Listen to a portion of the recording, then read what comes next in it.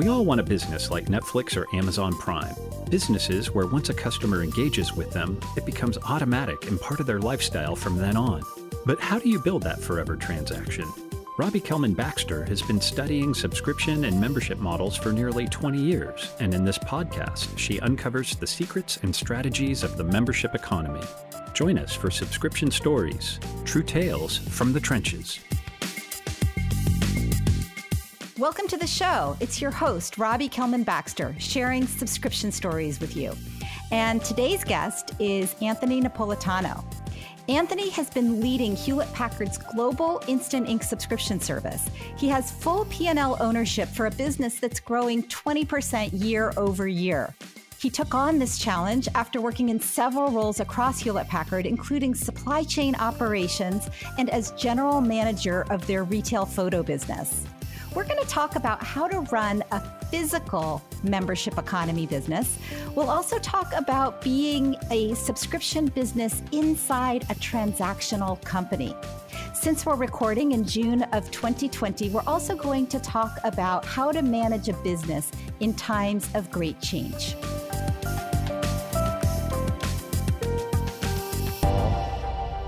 Welcome to the show, Anthony. Oh, it's great to be here. Thank you for having me, Robbie. How did you come to run Instant Ink? Looking back, would you say it was inevitable, or are you surprised at where you've ended up?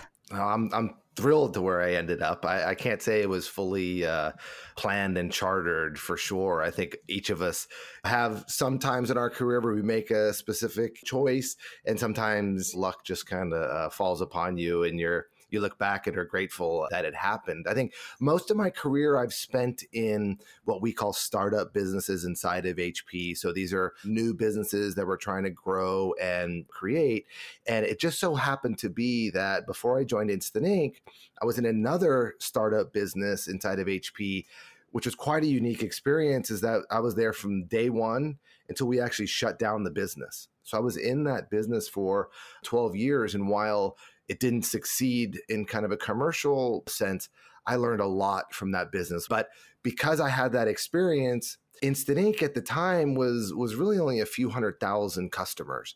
And so I had this reputation of being able to grow new businesses inside of HP. And I was given the opportunity to come into Instant Ink. And now we have over 7 million customers worldwide. How many customers was that? 7 million. 300,000 to 7 million. That's right. In the last 5 plus years. Wow. Now, it's interesting to me that you're really an entrepreneur, and yet you've spent most of your career inside a big established company.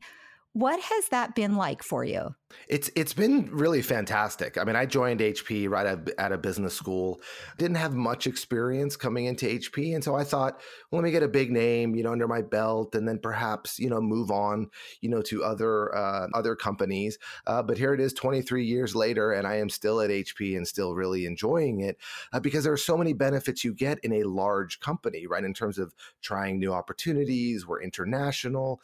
I've been in so many different businesses inside of HP, but around 15, 16 years ago, I really fell in love with this idea of being able to create a legacy, right? Where HP has such a great legacy already, but perhaps I could take one of these businesses and have it become part of the future of the company. And I found that really motivating, right? And Instant Ink, right, has really turned out to be something that I really believe the company is fully behind. And I believe 5 or 10 years from now, I'll be able to say, hey, I was a part of making that happen. And that's really motivating for me.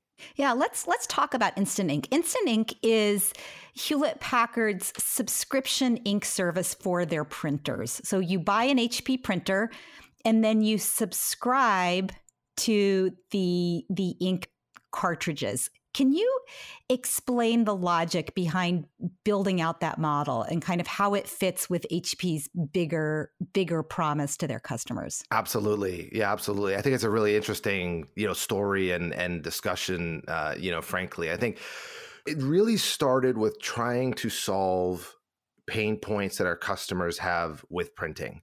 And they're really clear with us on what those issues are. Right? One is that the cost of ink is too high. And the other, which is equally as painful, that while people don't print nearly as much as they used to, when they do print, they need the output, right? I need a report. I need my child's homework to be due. Right. And lo and behold, I'm out of ink right at that time. Right. Yeah, we've had that experience at our house. Once or twice, right? Once or twice. Yeah. So that was really what we saw as the problem. And we went to go set out to solve it. We also started looking externally and saw more and more industries moving towards as a service, right? Whatever it is as a service. We saw subscription really transforming industries. And so we felt, well, we're the leader in consumer print. It's much better for us to be the ones, let's say, writing the rules of how this should be played in the print business. And we set out to do that. And so we're able to solve customer problems as well as continue our leadership in this space. We're the ones doing the disruption versus reacting to it by an outside player. It's really interesting. I talk a lot about this concept of a forever promise and how in so many cases, the customer doesn't want I don't want a printer. I want to be able to print. Your subscription is not about the services. You talked about as a service, which is, very in vogue, software as a service, product as a service. It's actually the delivery of the ink. It's a subscription to a physical product. How does that, that's an operational challenge that's kind of one step beyond most of the subscriptions that people think of, the Spotify's, the streaming content that many of us subscribe to.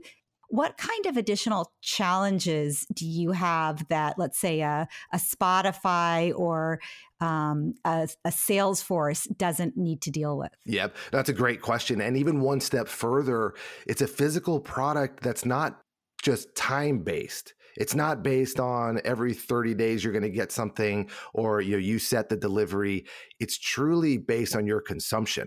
Yeah. Right. So it sounds very simple, right? It's even more complex and more of an investment. And frankly, why I think it's been so successful is that you're buying the outcome. You're not buying the consumable to create the outcome, right? The outcome is your report. It's your photo, right? It's your presentation, et cetera. So you're buying the pages, but we have to do a lot to ensure that you get that ink before you run out. That is our promise. And so there's a whole bunch of security that goes into and knowledge that goes into the printers themselves, to the cartridges themselves, to the connection to the cloud. Then there's the algorithm that then determines, right, based on your frequency and usage, when we need to ship you something. We ship it to you in a box that's just for you, Robbie. It's not a box that, anyone could use. That is for, you based on your personalized and individual, consumption. But what you're talking about is kind of a whole order of magnitude more complex because what's actually going in the box is unique and the cadence of delivery is also unique. So it creates a lot of challenges on the operations side. And I saw that you have a background in operations, which I thought was really interesting. I don't see a lot of subscription entrepreneurs with that kind of a background, but it might be like a, secret superpower. Maybe. I don't know if I've ever thought about it like that, but I like to think about it like that for sure.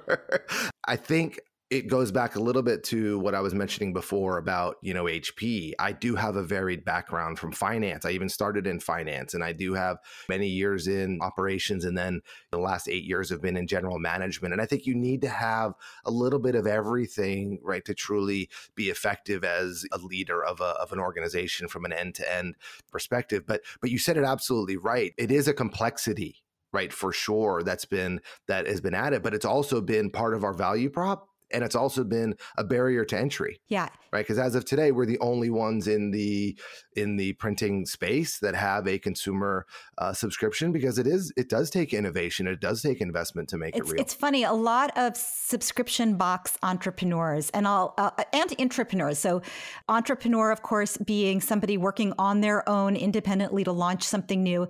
Intrapreneur with an I being somebody serving in an entrepreneurial function, but within a larger company, the way Anthony does. And I think both groups often underestimate the importance of operations, of supply chain, of process, of how you do the distribution, and how important those are to providing the value for the consumer. There's a lot of emphasis often on, I think too much emphasis on marketing and on what's inside the box, the curation, as opposed to the full range of sources of value that you can provide to the customer. Right. I mean, you can have all the, marketing bells and whistles, et cetera. But if you can't execute on what your promise is, then you either are not going to acquire customers or for sure you're not going to retain them. And we both know, right, both of those things are part of your value proposition, right? It's difficult to get people to join.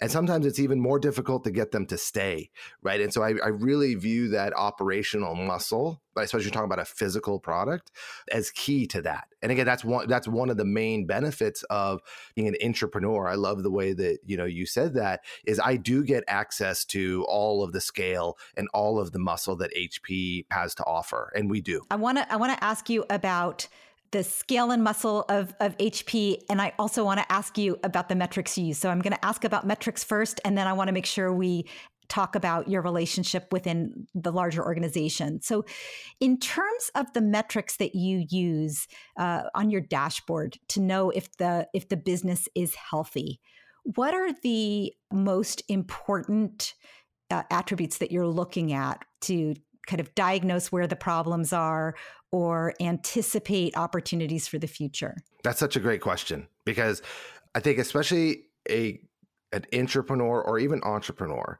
the metrics change over time, right? What you're measuring at, your early life, right, as you're trying to figure out, do I even have a customer value prop, is very different from when you're now operating at scale. Now, you always have to keep an eye on the value prop and ensure that you're curating it.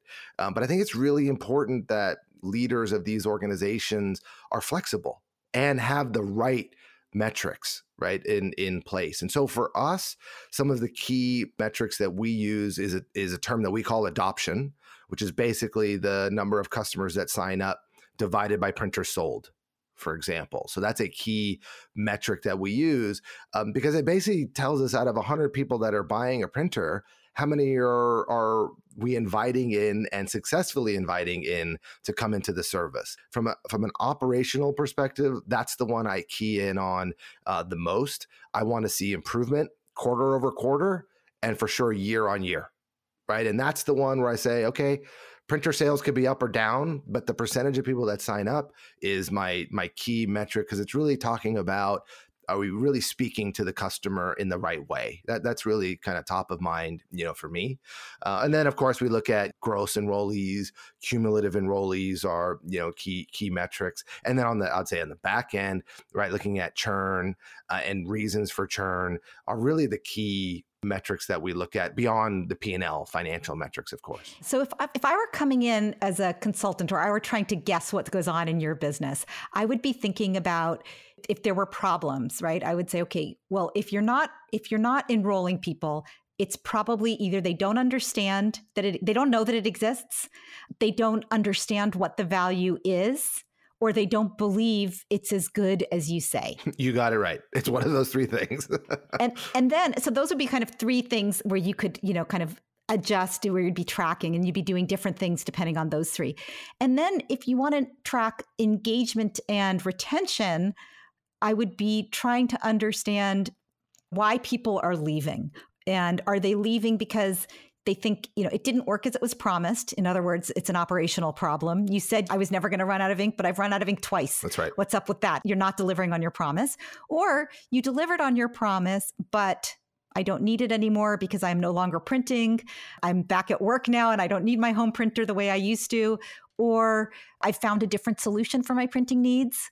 Or I think that I can get my printing done more cheaply or more efficiently with some other way. Yeah.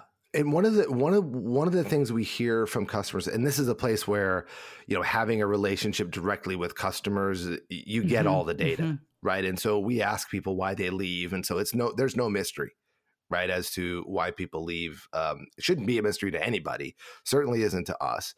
And typically what people say is, sometimes they say, I don't see the value, right? And in our case, what they're saying is, it's either I'm not printing as much as I used to, right? But yet I'm paying. Or the other one, which is a little more challenging to solve for, is I'm not getting shipments of ink all the time. Right. right? So, right, because we don't ship every month, right? We ship, when you need it. And so how do we educate customers that they are getting value when they're not physically getting something? Yeah. Right. This is a problem that a lot of physical businesses have where they say, we're charging you every month, but we're only delivering maybe every quarter. Exactly. So do we charge quarterly, but then it's a bigger number? Do we charge only when we deliver, but then that not only is that a bigger number, but it also might make your customer think of it as a transaction. Exactly right. I pay you, you make a shipment. I pay you. Exactly right. And what you're saying is, look, if we need to make 3 shipments in a quarter, we'll do that. If we need to make 1 shipment in 6 months, we'll do that. But our promise to you is that you're not going to run out of ink. Exactly right. So it's now, what are the touch points that you have in that interim to educate the customer that you're still seeing value, even though I'm not getting that physical product? And you said it exactly right, Robbie. We don't want to charge you every time we ship you something, because now all we're doing is automating a transactional process. And that's not the value that we don't want you thinking about ink anymore. Yeah. We want you to think about printing pages. And frankly, we want you to print color, beautiful pages, because we're charging you a page as a page, right? So you want to print 8 by 11 beautiful full bleed photos, go for it. And part of the reason we want that is because an inkjet printer, which is what we predominantly are selling, the beauty of it is the full photo color. That's the emotional connection that you have with the printer, is when you see a loved one or a family or a place that you want to go visit again. That's why we made a page a page. It doesn't matter. And I bet your photo expertise is coming into play here. I talk about this idea of a best member. You're sort of describing a best member as somebody who fully uses the potential of your printer. So somebody who's just printing a lot of words and then, like a writer might not be getting as much value as somebody who is maybe an artist or maybe really interested in their family photos and constantly printing, beautiful images. So knowing who your best member is really helpful both on acquisition and on engagement and retention, because it gives you some guidance on which features to add. As your customers are asking for all kinds of features, you can kind of focus in on, these are the features that are going to be most valuable to the kind of people that we're really optimized to serve best. Absolutely right. I mean, and the 2 things you need to be able to do what you just described is a laser focus on your customer and what they are, telling you, and the data, right, to be able to extract that and do something, with it. If you have the mentality that, and everyone says, oh, customer first. No, you have to believe that you are solving a problem. And you and I have talked about this, many times, right? Yeah. Any business, let alone subscription, where you can cancel any time, and literally your customers are electing to stay with you on a billing cycle. The urgency is through the roof. Right. And so you have to have that mentality of continuing to solve, problems, and the data is going to guide you and allow you to be able to do that in a real fundamental way. It's funny. I was just thinking about, one of the challenges a lot of companies have when they're launching a subscription business where they have actual variable costs is the worry about, how are people going to use this? If this is a buffet, are they all going to head towards the caviar? And what's so interesting to me is that your model is based on attracting caviar lovers. That's right. That's exactly right. The way we design the program and the way the pricing is set is that the more you print, the more you save. Yeah. Right. I mean, the higher page plans pay less than, the lower. So we want to encourage relevancy. We call that print relevancy. That's the term we use internally to describe customers using their printer. And so that is absolutely a basis of how the program was set up. Black and white and color is the same. The more you print, the more you save. That's all fundamental in the program. The other interesting, and this, Robbie, from your experience, is that the world isn't perfect. People want to know they're getting a good deal. People want the promise of what the service provides. But by and large, if they feel like they're getting those things, they're going to set it and forget it. That's not a negative thing. That's wow, you've really fulfilled a promise that someone isn't checking on the billing period. Did I really get, what I paid for? They're like, what they tell us is, you've removed a chore from my life, right? They're saying, I don't have to think about ink anymore. We call it convenience. That's kind of the word that everyone uses. It's like, how much would you pay for someone to do your laundry? I don't personally like doing laundry. Maybe you do. I don't know. But if you could pay $3 or $5 a month for someone to take that chore right off of your list, you'd pay. It's such a good example. I last year I spoke at the AOX conference, the Oil Chemists Society conference. And, I hadn't realized this, but those are the people that make soap and detergents. And that was one of the things we were talking about, was that people who wash clothes don't want to wash clothes. They want to have clean, beautiful things to wear in their closet. That's right. And the way that I do that is by going downstairs to our laundry room and throwing stuff in the washing machine or bringing it to the dry cleaners or whatever I have to do.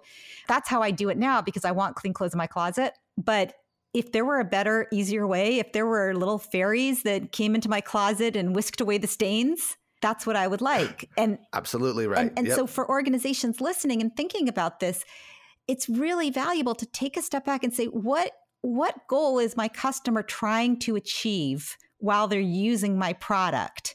And where do I fall short in helping them achieve it?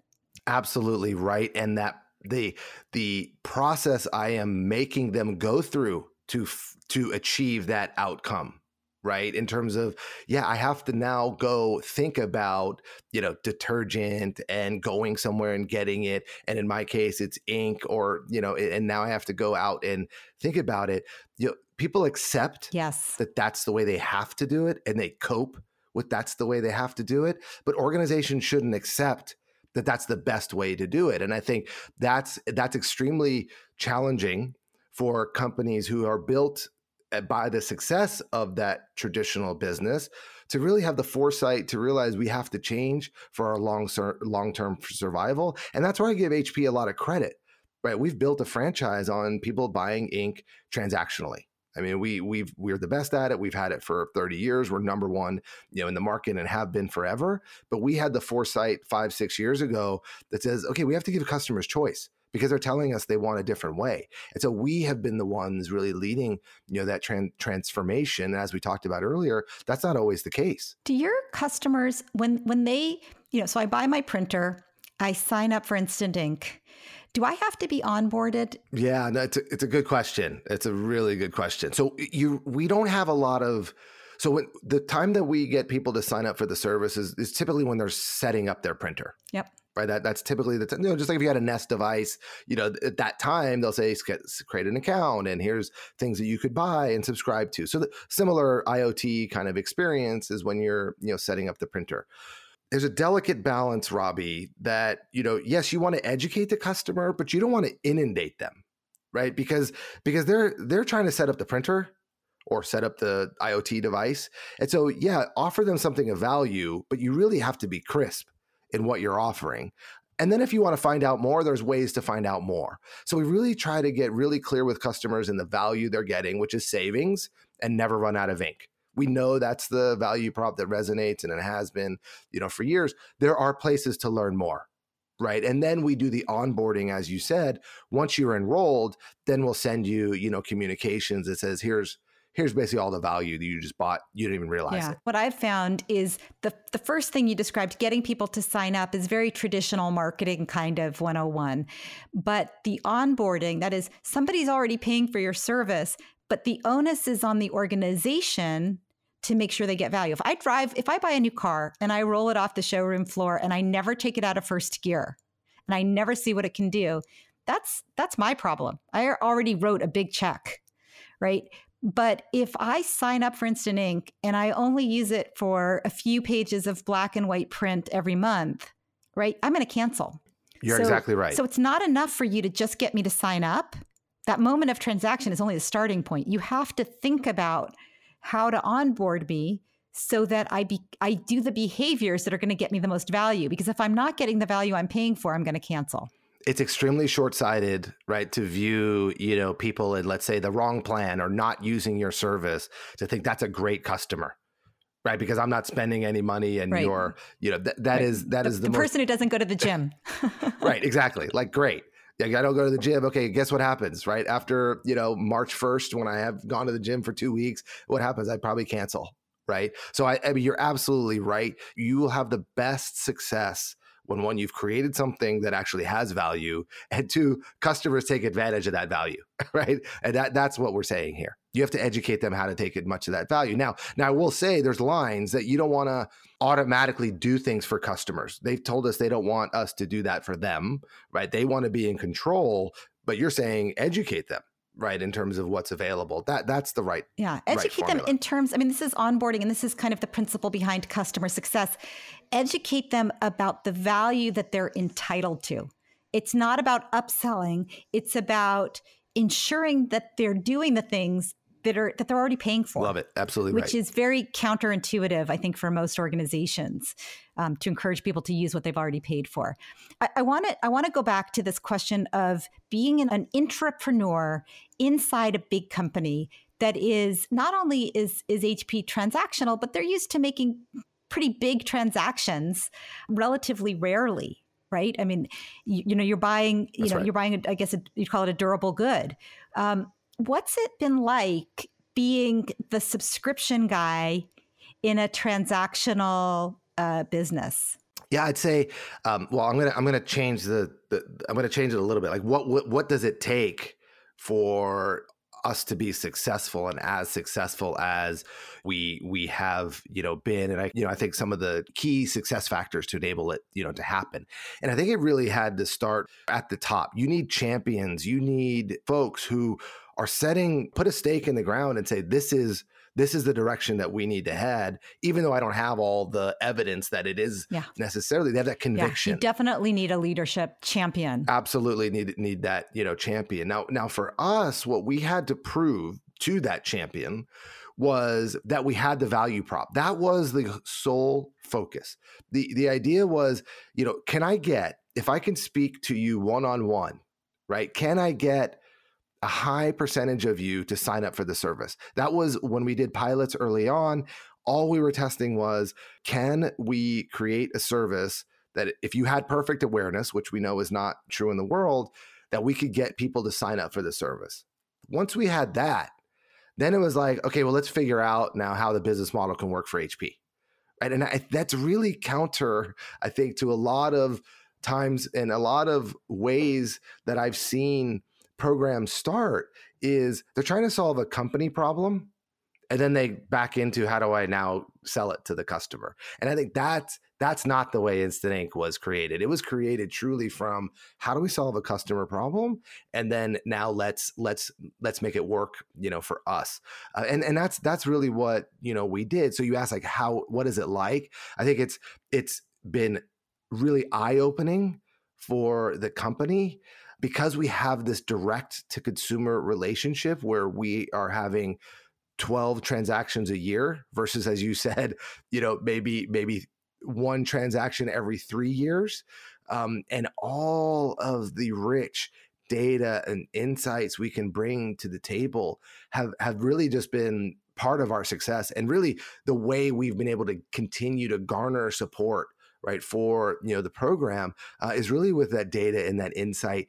Then all of our discussions start with customer first. That's how it starts. Are you evaluated just on the basis of the success of your Instant Ink business, or is in your metrics or your performance reviews, are you also expected to be contributing to HP as a whole? Yeah. Or to what extent are you expected to be contributing those insights, your subscription expertise, some other things that I didn't think about, to the organization as a whole strategically? Yeah, so how I'm evaluated is, again, predominantly on how my business is doing. But part of the way that we were able to build, let's say, a coalition for change, I don't know if that's the right term, but this groundswell of, momentum, was by showing all of the benefits that we're providing to the corporation that has nothing to do with Instant Ink P&L.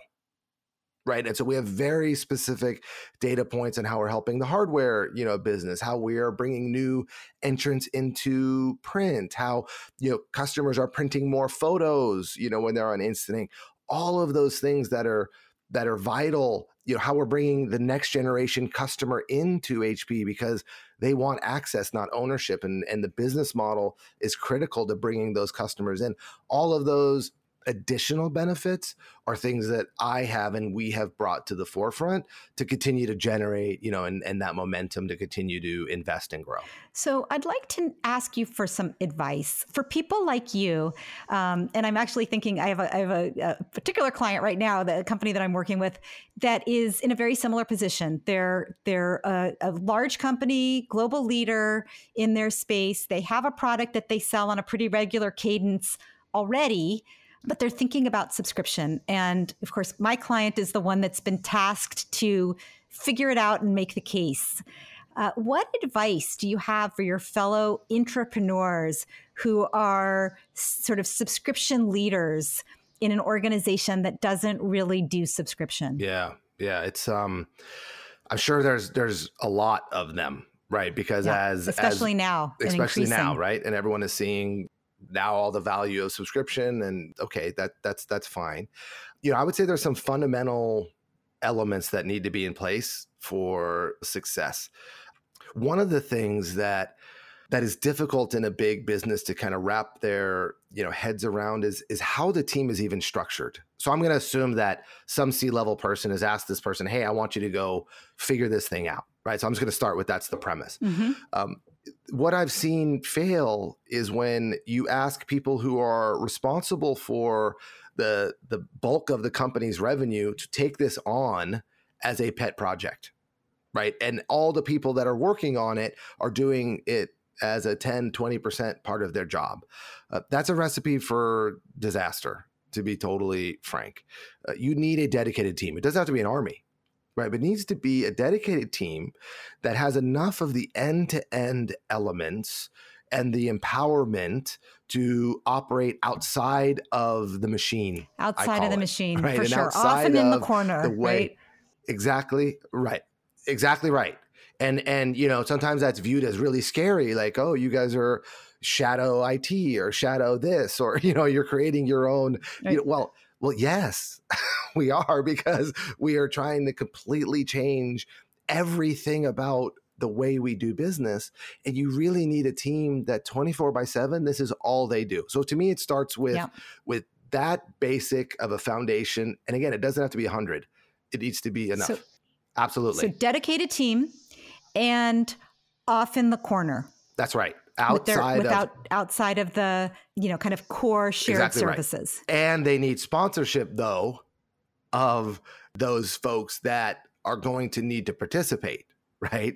As part of it. Because if it's just me in the corner and I am going to have to knock on a few doors, I'm not going to go build my own supply chain, for example. I need to use and leverage, what we have to offer. So there needs to be enough. Yeah, we're incubating, but I also can call on you when I, need you. And that's where C-level support is really critical. So I'd say those are like structural things, Robbie. Yeah. But then beyond that, don't worry about the financial model at all.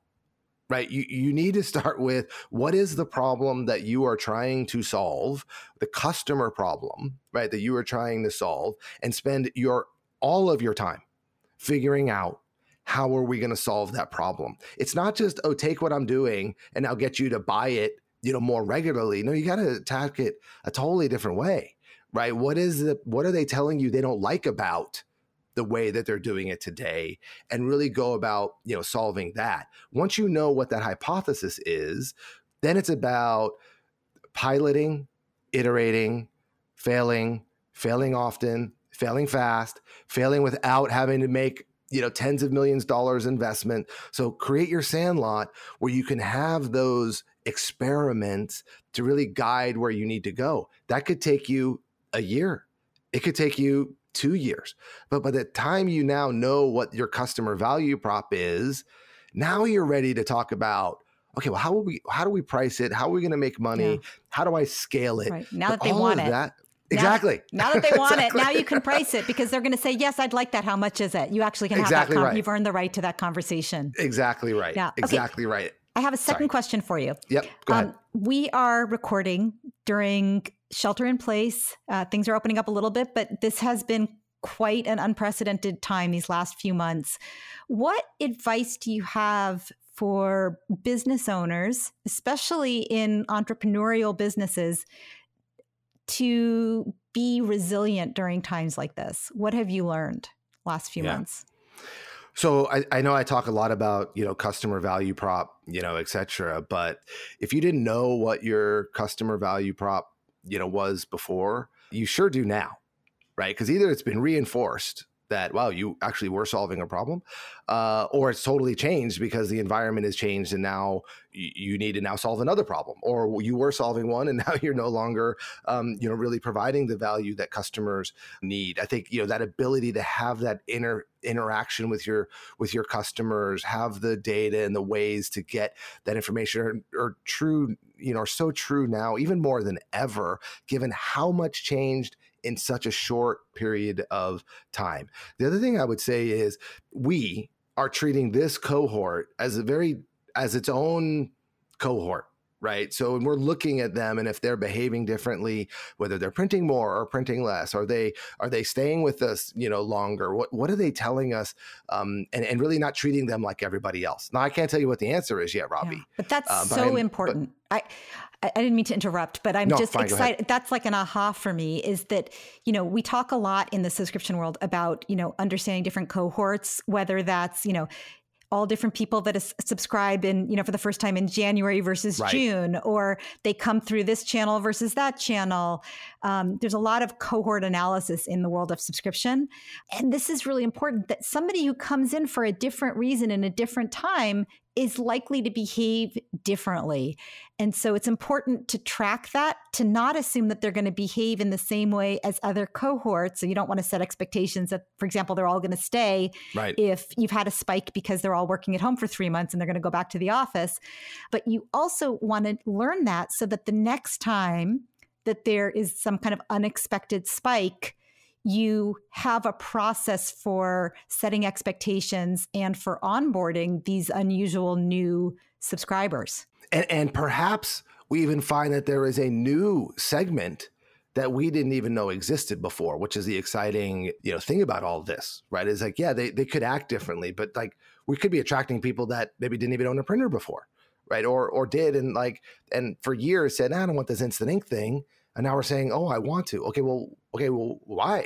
Was it because you couldn't go out and now are we showing you the value, et cetera? So I think it's fascinating from that perspective. Yeah. What I'm noticing in a lot of subscription businesses is that they're gaining new trial because people are being forced to establish new routines because they can't do what they've normally done. And they're forced to endure the friction of learning a new way of doing things, whether that's buying a printer so I can print at home or having, video conferences instead of regular book club at somebody's house.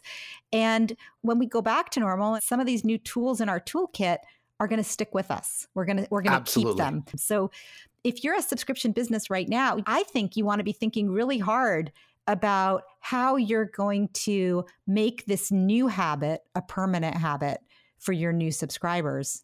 I think that's absolutely right. You've seen it on both sides. Things that we go, wow, I've tried this and now I will continue doing this.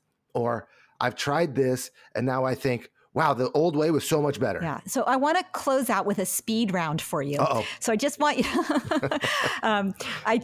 to answer the question, the first thing that pops into your mind. First subscription you ever had? CDs. It's CD of the Month Club? Yeah, the BMG, Columbia whatever. The one I can never cancel. Yep. Your favorite subscription that you have today? I guess I'd have to say Netflix. What do you think is your superpower? Thinking quickly. What do your employees love about working with you and hate about working with you? I'm open-minded, as I think they like about me. I empower them. I can be pretty direct. And what is the one thing that you want people to retain from this conversation? I think a growth mindset. I think that, there's always an opportunity to do something better, whether you're an entrepreneur, intrapreneur, if you're focused on the customer, right? Really solving, critical pain points they have. I think those are really critical for success. Anthony Napolitano, thank you so much for being a guest on Subscription Stories. My pleasure. This was a lot of fun, Robbie. Thank you. Thanks for listening, everyone. This has been Subscription Stories. Today, I was talking with Anthony Napolitano, Vice President and General Manager of Hewlett-Packard's Instant Ink subscription service. To hear more success stories of entrepreneurs creating their forever transaction in this new and exciting membership economy, subscribe to my podcast wherever you download your podcasts. Also, if you like what you're hearing, please give me a rating and review. They mean so much. Thanks for listening and for your support. To learn more about Instant Ink, go to instantink.hpconnected.com. I'm Robbie Kellman Baxter.